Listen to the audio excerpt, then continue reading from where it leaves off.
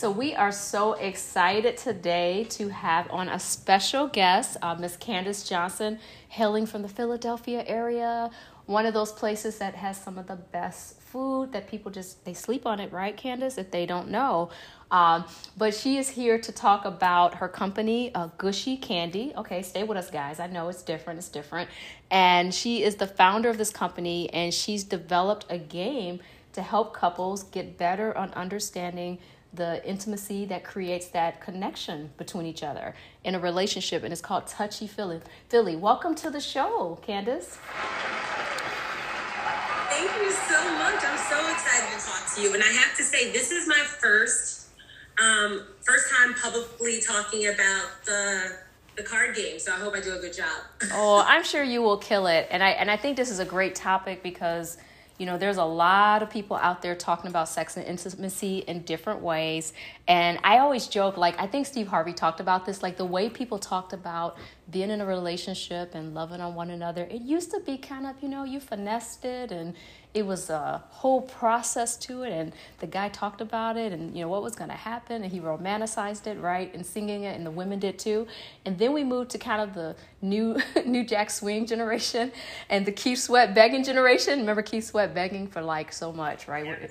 Yeah, but it worked for him. It worked for many men, I'm sure. But that's a whole nother show. For a whole bunch of people. Right. Kate said it worked for a whole bunch of people. And now we're kind of in a more... And then we went through like the 90s, you know, rock bands as well. So I want to give some respect to the NSYNC fans and people like that. But then we moved into like a different era of rap, right? Rap was more socially conscious at first. And then it became a little more sexually explicit, right? So that's why I used to love her. That's a common song. The shout out. Right? We're ridiculous with this. We can go all day with this because we both love music and different genres of music. So now I feel like it's interesting, and the reason I kind of talked about music is because it feels like music sometimes gives us cues, right? To how we kind of demonstrate, show up for our partners. Like we all have our favorite songs, our songs that set the mood. But more importantly, now we have a lot of sex experts out here, right? Sex therapists. And some of the information some of them are given is great, right? But then sometimes people aren't given the whole picture. So I'm really cannot wait to learn more about your cards and how you're kind of taking it back a step, getting people talking about the uncomfortable, you know, elephant in the room sometimes, about what they like, what they don't like. So tell us a little bit, like, why did you decide to do this? Okay, well, if I can give you a little bit of a backstory, I have always been an incredibly sexualized person, very sexual, very sensual, very loving, and very empathetic to people. And I always feel like things can be cured with, at least at the start, understanding someone else, accepting them, and then offering a hug. I really think that like those three things are the making ups of all the hurts in the world. And with that being said, you know, as a young girl, the first thing you're taught is to make sure you don't get a certain amount of attention. And somehow in that lesson, it's always victim shamed, you know, based, that information. And the underskin of that is always, and if that attention is there, it's your fault. And if you like it, you're bad. And I just could never subscribe to that. I've always been very close to my dad, and I only have brothers. They let me love on them, and there was nothing wrong with that. And so loving on anybody else, I had close guy cousins. I loved on them. I didn't know what, you know, there was nothing wrong with that.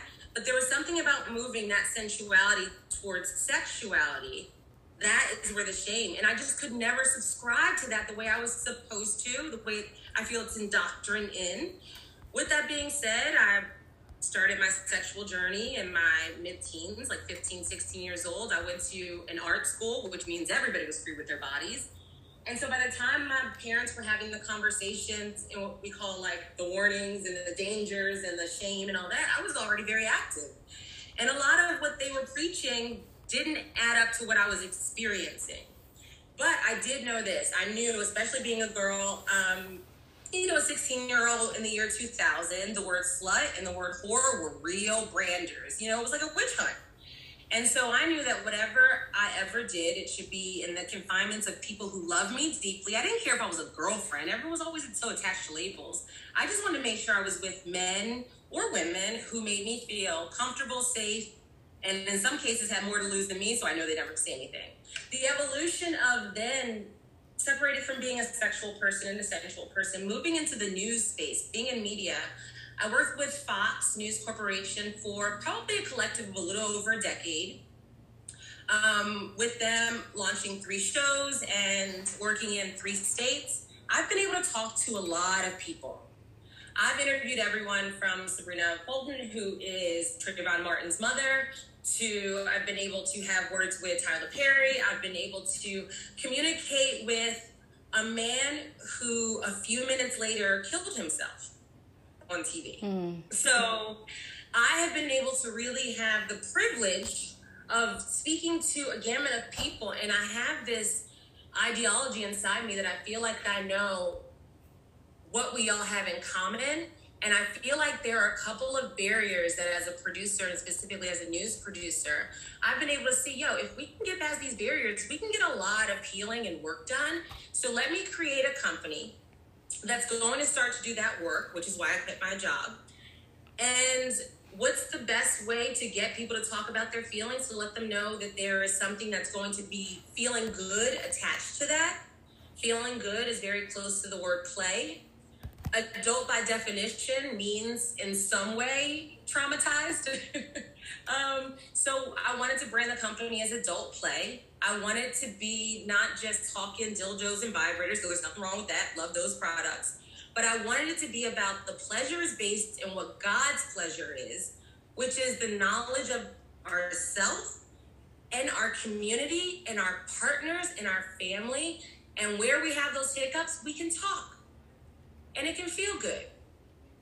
And honestly, so this is the rabbit out of my hat, which is we'll mask it as, here's a little bit of sex, here's a little bit of intimacy, here's a little bit of emotion, but really what this is sensuality.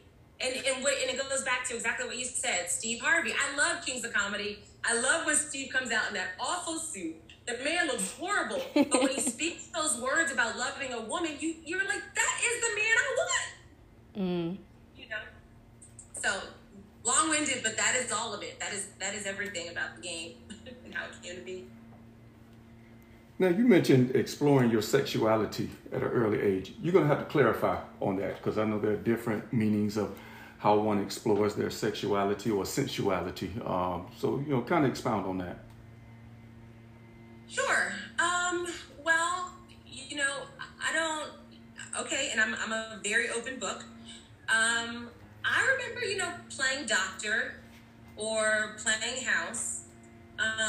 Really young with cousins, and I remember I guess one of my earliest memories is my aunt saying, you guys can play, but I don't want to see you playing. And the words are muffled because, of course, the mind of a young person, you can't really identify what the message is. But I knew the overall point was, you guys can play, but don't do anything bad, was the thing I got there. And so by the time, I guess, I was 9 years old, I got my first crush, which was on Jamal from Ghost Rider. That show on PBS, because I was a nerd too. I am still a nerd. And I remember just having feelings. And I remember having a conversation with my mom once when I was 12. And I said, Mom, I think I'm ready for sex. I had no idea what sex was. I don't even know where sex would have even come into my mind. Because how old were you then? How 12. Old when you okay, 12. 12. Okay. I think around 12. Mm. And just to give you more of a background, my dad is heavy duty Baptist pastor, and my mom is Jehovah's Witness. My family, the Barber family, is the largest Jehovah's Witness family in Pennsylvania, or at least in Philadelphia. Could be Pennsylvania. And so I was raised conservatively. But what was inside of me was always inside of me. But I went to my mom when I was 12, and I said to her, I think I'm ready for sex, is how I remember saying it to her. And I remember her saying, okay, do you need to do it now? And I said, I don't think so. And she goes, do you think you can wait until you're 16? And I said, yeah, I think so. She goes, okay. And that was the conversation.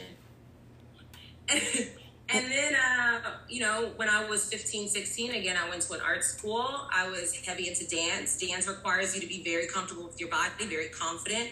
You're changing in public spaces. You're changing with everyone. And it's just a very intimate community.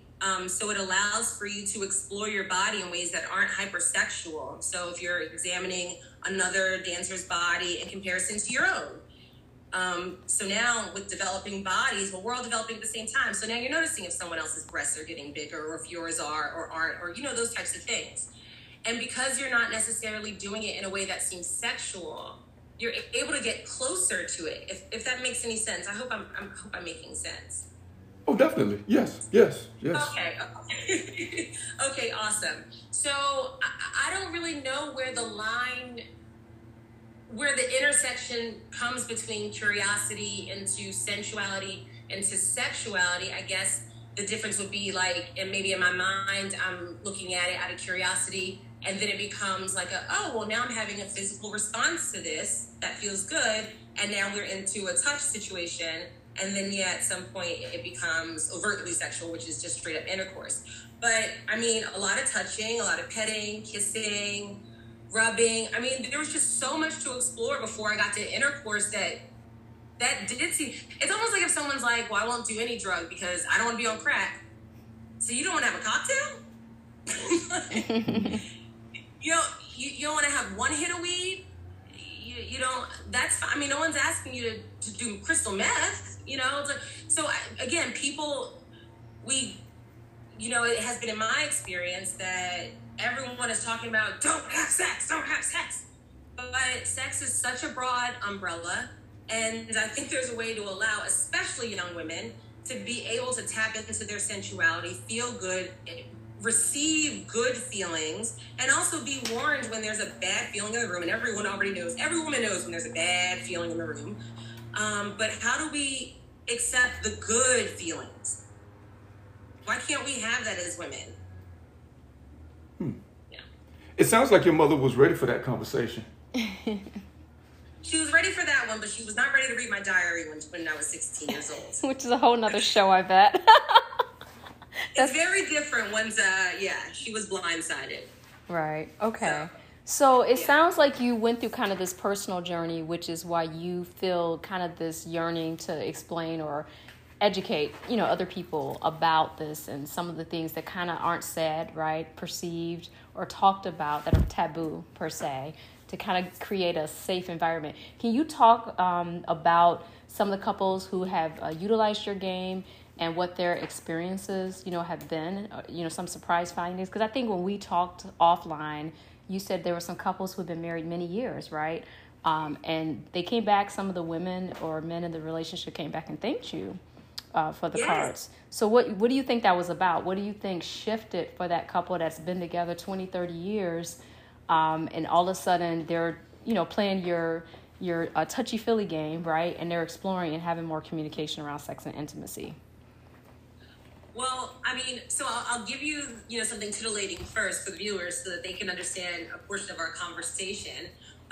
We had a couple who have been married for many, many decades. I want to say it was their 30th anniversary. Shout out to Andrea. And she reached back out to me, and she does not mind me saying this because she actually, I have a recording of her on camera saying it, that she had been suffering from dryness as a result of menopause. And that playing the games, they got 3 cards into the game, and she was able to feel such an overwhelming sense of the love she realized her husband had for her that she was able to get wet on her own, and they were able to have intercourse without lubrication.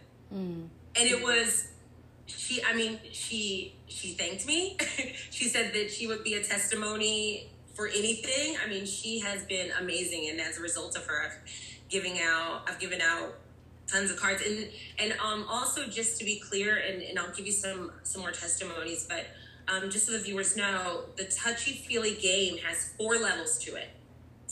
Level 1 is for, I say, first daters. You don't really know each other that well, and in that way, in level 1, the questions are emotionally loose, very free, and the erogenous zone that is attached to it, the feel part of it, or the touch part of it, is erogenous zones that are deemed more public, right? So like the hand, the feet, the cheek, the forehead.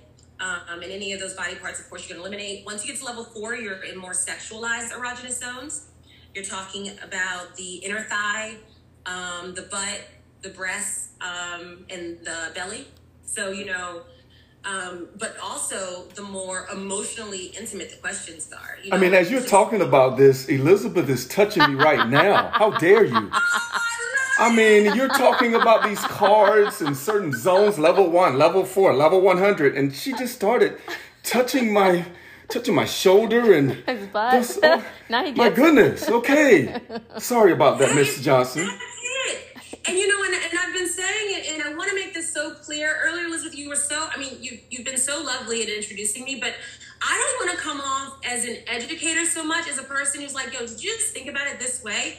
I really think that having they see something about those, you put in your 10,000 hours. Well, I've done millions of hours of talking to people. I'm not going to school for it, but I think I know if someone shares with me a problem, if I have been able to experience the issue on an emotional level, I feel like there's verbiage there to help get the energy changed to what it's supposed to be. And I love that you're sharing that she's touching you, because that's really all it's supposed to be. No, she's frolicking me. We don't have the cards yet. Wow, my goodness, you're frolicking me.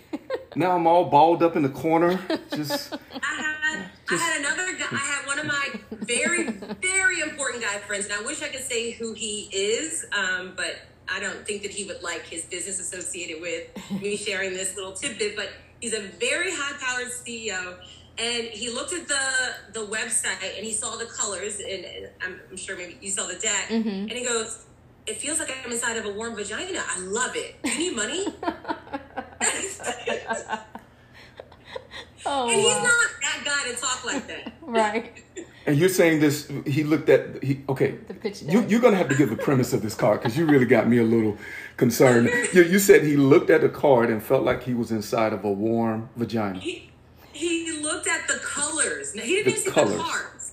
He looked at the colors. If you look at our logo, Elizabeth, if you look at the first page of the deck, right, it's all pink, like this very pale. And it has hearts, but it almost does, like, it took me a minute for it to trigger that it was hearts, because it does feel very feminine. It's a lot of feminine energy flowing from the images. So I can see that. I do my best with the masculine, but yeah, I'm a feminine girl.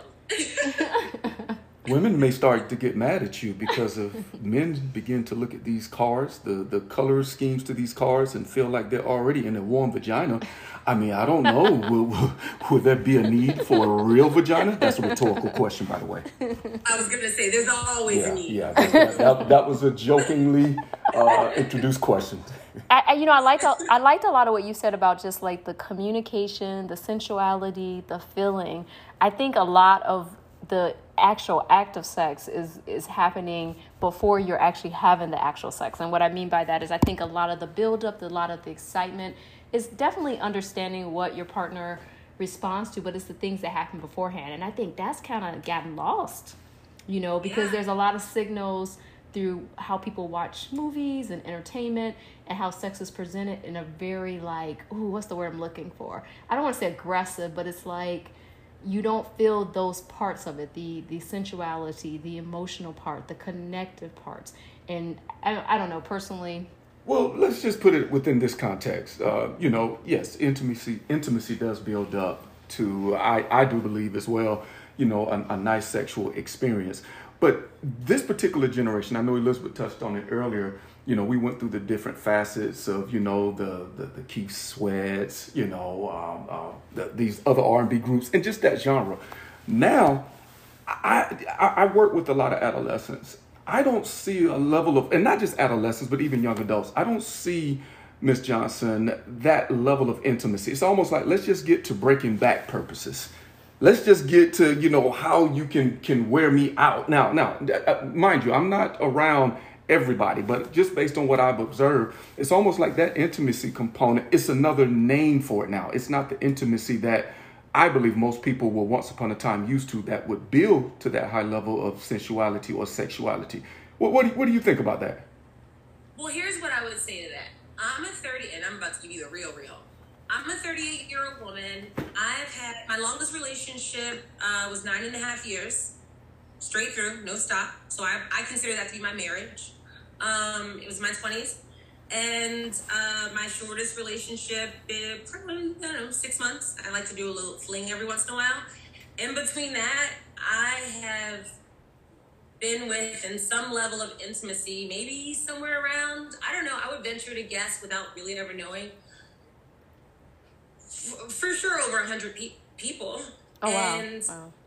my experience has always been the same, that regardless of what anybody, no matter what the experience of my lover has ever been prior, I am a loving person. I am a sensual person. I am an emotional person. So if you want a love affair with me, I don't care how hard you are or what you do on your social media or how you brand yourself when you're outside of my bed, as long as there's respect. But in all intimate spaces, and I mean this for my lovers, my mother, my brother, my everybody who I require energy. And so, I've been with a lot of men who have told me before, I've never been with a woman who's done X, Y, Z. I've taught a lot of men how to have great sex. I mean, and that's not something I do like I'm trying to pat myself on the back. I do often experience that men come into intimacy experiences with me and they're ill-equipped because there's this thing about sex where it's all or nothing. I had a guy who I was very interested in. This is a year ago. His name begins with the letter C. I'll need something to refer to, so I'll call him C. And he had just gotten out of a very long relationship. I think that was about a decade. Produced a child who was 2 years old. I could tell on our first date he was still hurt. But I thought it was toward the end of the hurt, since they were about a year out from being broken up. And they had figured out custody and all that kind of stuff. And I've dated a slew of divorced men, so I already have that one down pat. Because they all walk through the same path. Is that by choice? Huh? Is that by choice? You said I've dated a slew of divorced men, or does this just happen? Well, it just happens, right? Like, no one has divorce tattooed on their head. If it's a good-looking guy who's single and has a six-pack, likely he's divorcing, because he got his body together because he's single again and he wants, the story seems to be, I don't know, just my experience, not the world's. But I don't have a problem dating. Again, as long as you're healed, your backstory is important to the journey, but as long as you're not carrying all that weight on your shoulders, I'm good. But it was about a year after his breakup, and he was telling me what he'd never do again in relationships, which is how I knew he was still hurt. I'd never do this. Okay, great. But he was still cool. We were having a good time. And I said to him, because I knew I was unsure about him, I said, well, just so I'm not dragging you on, I know I'm not interested in having intercourse with you. But if you want, if we can be good just being sensual with each other and touching and playing, I'm down for all of that. Because this man was very good looking. But I could tell that there was just some damage there, and I'm not going to be all in on damage. But I'm here to, facilitate or help or whatever. If it feels good, it feels good.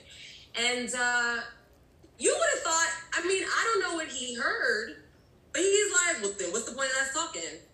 And I said, well, what do you mean? And he's like, well, if you're not trying to give me, what I want, then, I'm not doing that whole, if you're trying to be a revert, in his mind, he thought I was saying, we're going to wait until marriage or something, and no matter how much, and I'm a very good communicator, no matter how much I tried to communicate to him that what he was hearing was not what I was saying, I realized, okay, he's also in a stage where he still likes to argue. Well, now I can't do anything with you. So it was just interesting. I hadn't given any limitations other than penetration. And in his mind, there was nothing. There was nothing else we could do. I think I have another question, and this is the other side of sex and intimacy that people don't talk about. I know people are out here, they have needs. I know people seek their needs in different ways. I respect that. But do you think sometimes we do still have to be leery, even in a sexual situation, because some of the people you're linking up with, I do believe when you are intimate with someone, there is energy transfer. So I think as you're young, I feel like when you're younger, you're not really thinking about that. It's kind of okay, and I don't want to negate, because there's some mature young people out there too, but I think sometimes there's moments well, this person's attractive, I'm attractive, we're vibing, let's do this. Right. But do you think there should be a time frame as you develop in your sexual maturity where you're more... Well, that topic was so hot that the podcast stopped recording. So we're still here. We are still here with Candace. We are talking through this topic of sex and intimacy. Candace Johnson is the founder of a company called Gushy. And she has a game that's designed to help couples with sex and intimacy called Touchy Feely. And so one of the questions I had posed to Candace, and I'm not sure if it was captured in the first part of this interview, so I want to kind of reiterate it.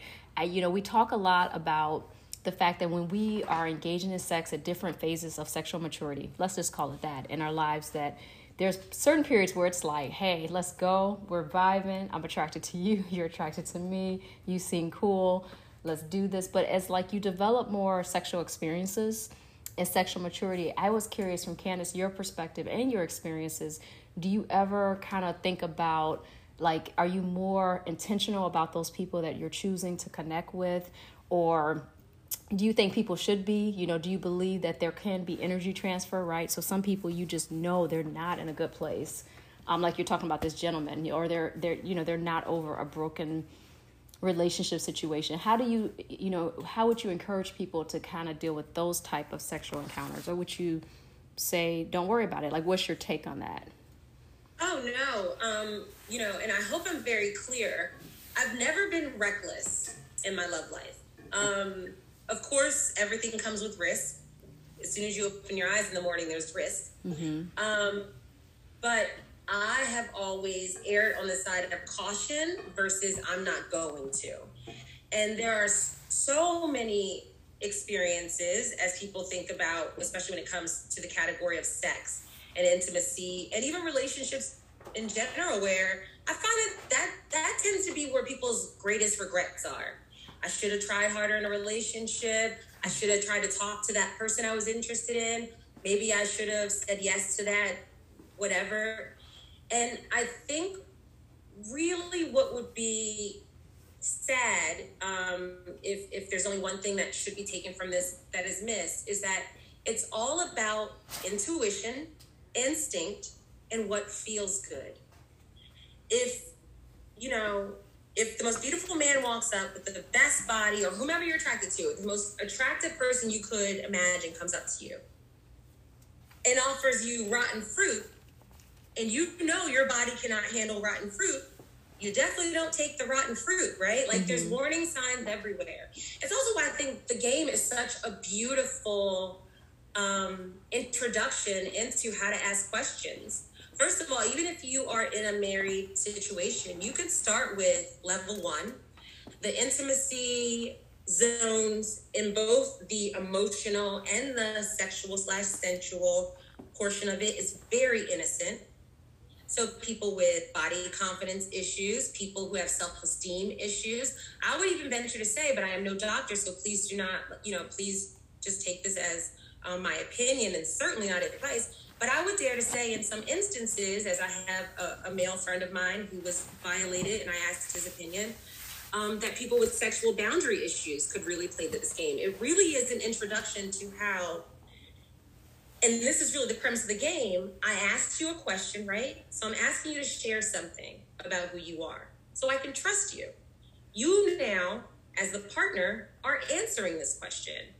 I now am going to respond with you to let you know how much I value the information you shared, right? How open you were, how communicative, how easy it was to understand you, and how much more I overall know about you based on the answer you gave, and the fact that I know that you gave time and energy into the words because you wanted me to hear you effectively and communicative. As a result of that, I rate you on a level of 1 to 5. 1 meaning you barely tried and you might want to repeat it. 5 meaning you literally didn't shut up and I know everything about you through this one question, right? That has a corresponding sexual touch or action. Anywhere from a level 1 is a caress, like you barely gave me an answer, so here, now you can just caress me. To, down to the most, I guess, intimate play, which would be improvise, which means that's between y'all grown folk. And then you go back to the card, which then has, again, the erogenous zones match, sensually the level of emotional intimacy of the question. So in the level 1, you're getting, again, the caress of a hand if someone gave you the worst answer ever. So it really allows for people to have a set of questions that can help you realize what questions on your own you can ask to a person, your partner, or whomever you're trying to explore more, right? Because their thoughts are only 6 inches from your eyes, but you can't get into someone's brain. So you have to draw it out. And, even the slipperiest of guys, I've been able to get out the information I need. So I think that this is a great introduction to, and also it shares with you how well you communicate as a couple. Let's say you both hate the intimacy part and you love, or the emotional part, and you love the sex stuff. Well, having to get through the way you code and decode information can just be a tidbit in itself, right? Like, no, it's not really about the answer. It's about the fact that when he talks, you don't really hear him, or you don't really understand what he's saying. So it's not even really about the answer so much as there's a process of a speed bump or some type of hurdle where even if you're not interested in the information, you're not getting it anyway. So that's even the issue. So there's so many Easter eggs in it. And the overall umbrella, though, feels good. But there's so much to be learned. And I always encourage people, if in one of the 3 arenas when you're with somebody, I don't care if it's your husband, your wife, or a person who's at the bar wants to buy you a drink, if it feels good emotionally, sensually, or sexually, just one of those 3 is a yes. It's worth at least having a conversation. If 2 of those 3 feel good, it is worth exchanging numbers or having a further conversation. By the time all 3 of those feel good, that's the only time I'm accepting a first date. No, I like what you're saying because I often joke that when you coach people that are been in long-term relationships, one thing that often gets overlooked is people don't ask people the expectations of a relationship. I think we do it generically through observation or thinking the person clues into certain things, but we don't just ask the direct question. And I think you're saying the same thing. And so when people, for example, get married, there's a vision of how they see marriage, right? And sometimes people may be afraid to ask that question because they may feel like, okay, is that person not going to put on a pretense, right, of doing that particular thing? But I still think it's important to ask the question because how you may see or envision a relationship could be different from the other person. And I think you're saying the same thing with sex and intimacy, that sometimes because we're not asking these questions, we really can't get to the crux of dealing with some of our sex and intimacy questions. And I like that you used the example of the couple who was married for 30 years and how she was having issues. Because I think, with menopause and change of life, sometimes women think if they get to a certain phase of life that their sexual appetite or their sexual desirability or their sexual drive is gone, that is, non-existent. And that could be frustrating because maybe that husband really still wants to connect with his wife, right? That's going through that hormonal change. So I like that you're kind of starting ground zero with people to kind of evolve the conversation because sex is very mental too, like extremely mental. And, 100%. And I think that gets overlooked and people's ability to let go, to release, to enjoy the process. There's so much tied to that, from trauma, right, to how sex has been introduced to them, the sexual relationships they've had, and so on and on and on. So I like that you're saying, okay, look, here's a starting point where you can at least talk about and articulate things that are desirable to you. Because I think as much as it feels a little weird, it's actually what helps to solve through that feeling of weirdness and to make it a little more normal and acceptable. So I think that's pretty cool. And in your opinion, Candace, is that something that's, I don't know, to be discussed like the first few dates, first few encounters, or do you just play it naturally when you feel comfortable enough to, to discuss, these types of questions based on the cards? And that's such a great question. Okay, thank you so much for asking me that, because I know I'm going to get asked my advice all the time, but the message remains the same. I don't care if you use the phrase what feels natural. I don't care if you use the word intuition or instinct, but it is all based on when you need to know the information. I'm an experienced dater. I'm an experienced lover. I'm experienced with communicating with anybody and everybody. I'm happy to. I have the patience for it now. As a Black person, I could speak to the most respectful but nastiest of I have the give now. I've been able to do that. So I can be on a first date and be fly and ask a whole bunch of the crazier questions that maybe some people would not need, be more timid about. And I've had dates say to me like, oh, you just gonna go into it. Well, these are the questions I have. I think questions fester. And I think in the way I live my life is the second I have a question, I'm asking it. Always. Because two things. If it's an inappropriate question, well, now it's appropriate because I'm thinking about it. And if the other person feels comfortable answering it, great. I had a question, I got an answer, and now I'm feeling good. My confidence is up. I feel great about this person who I know likes me because they gave me energy, even when I thought something was going to be inappropriate. But two, and here's the most important, and this is so crucial. When you have a question and you take the time to ask it, and that person either tries to flip it on you, like how dare you, or doesn't want to answer, or gaslights you, or makes you feel like on some level it's not appropriate, drop them.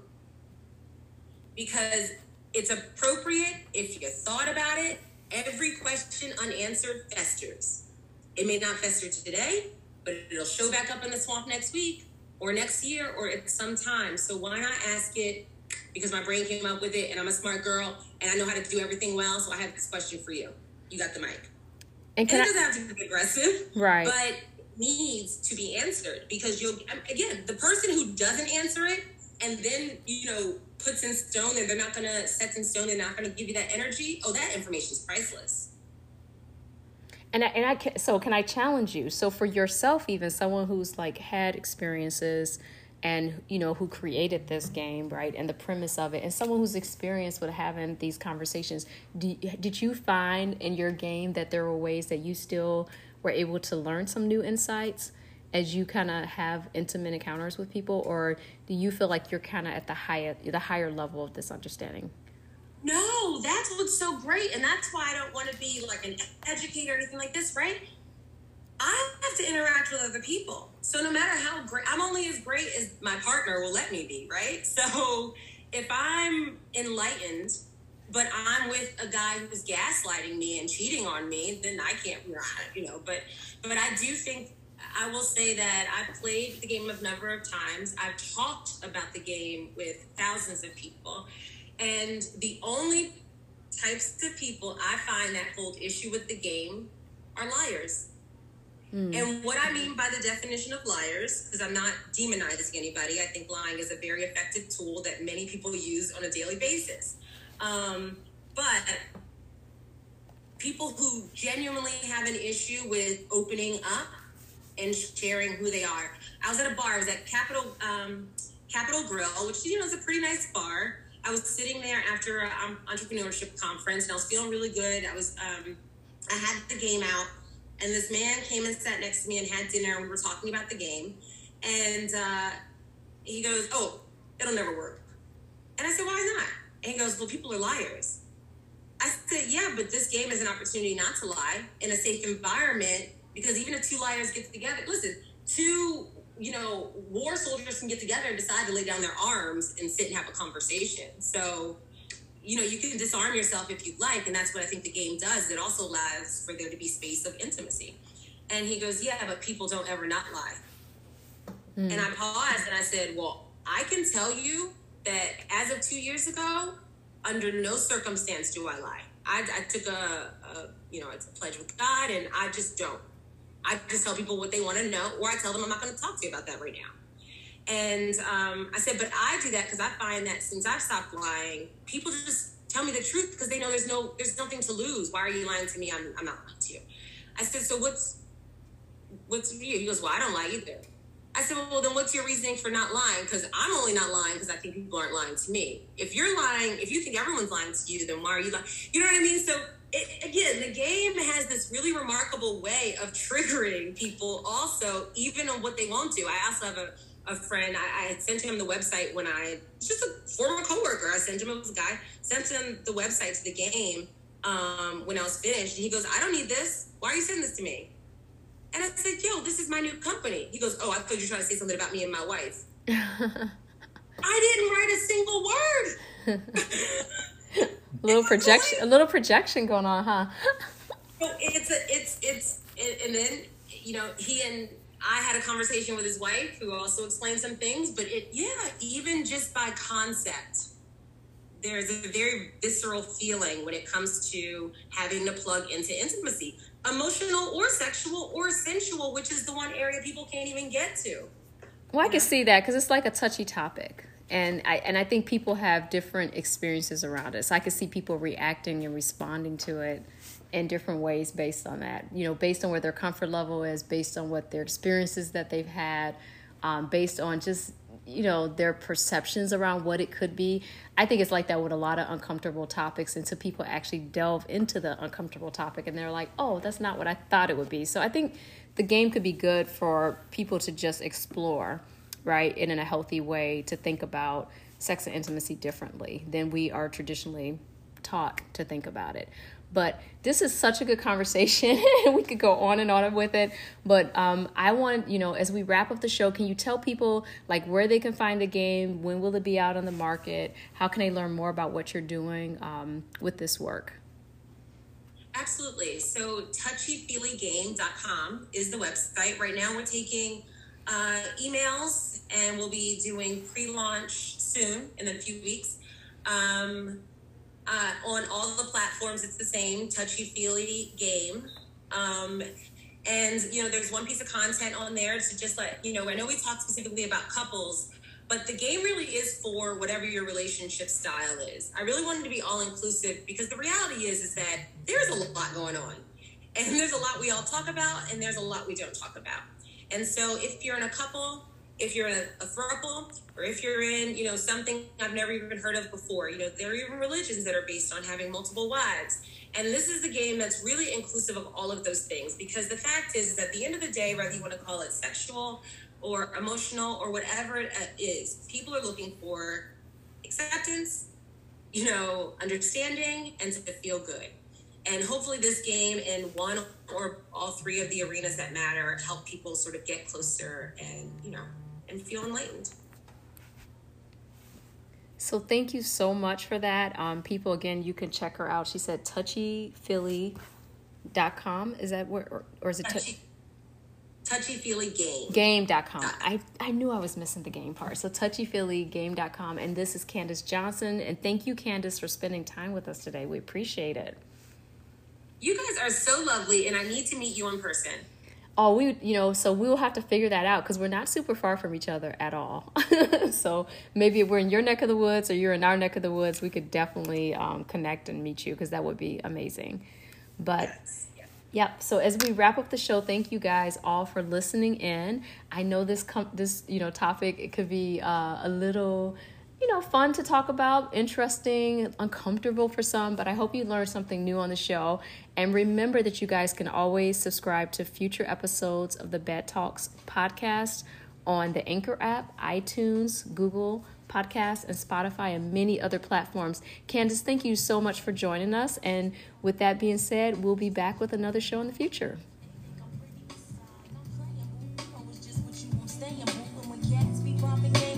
What they saying, boo. When you out there in the world, I'm still your girl.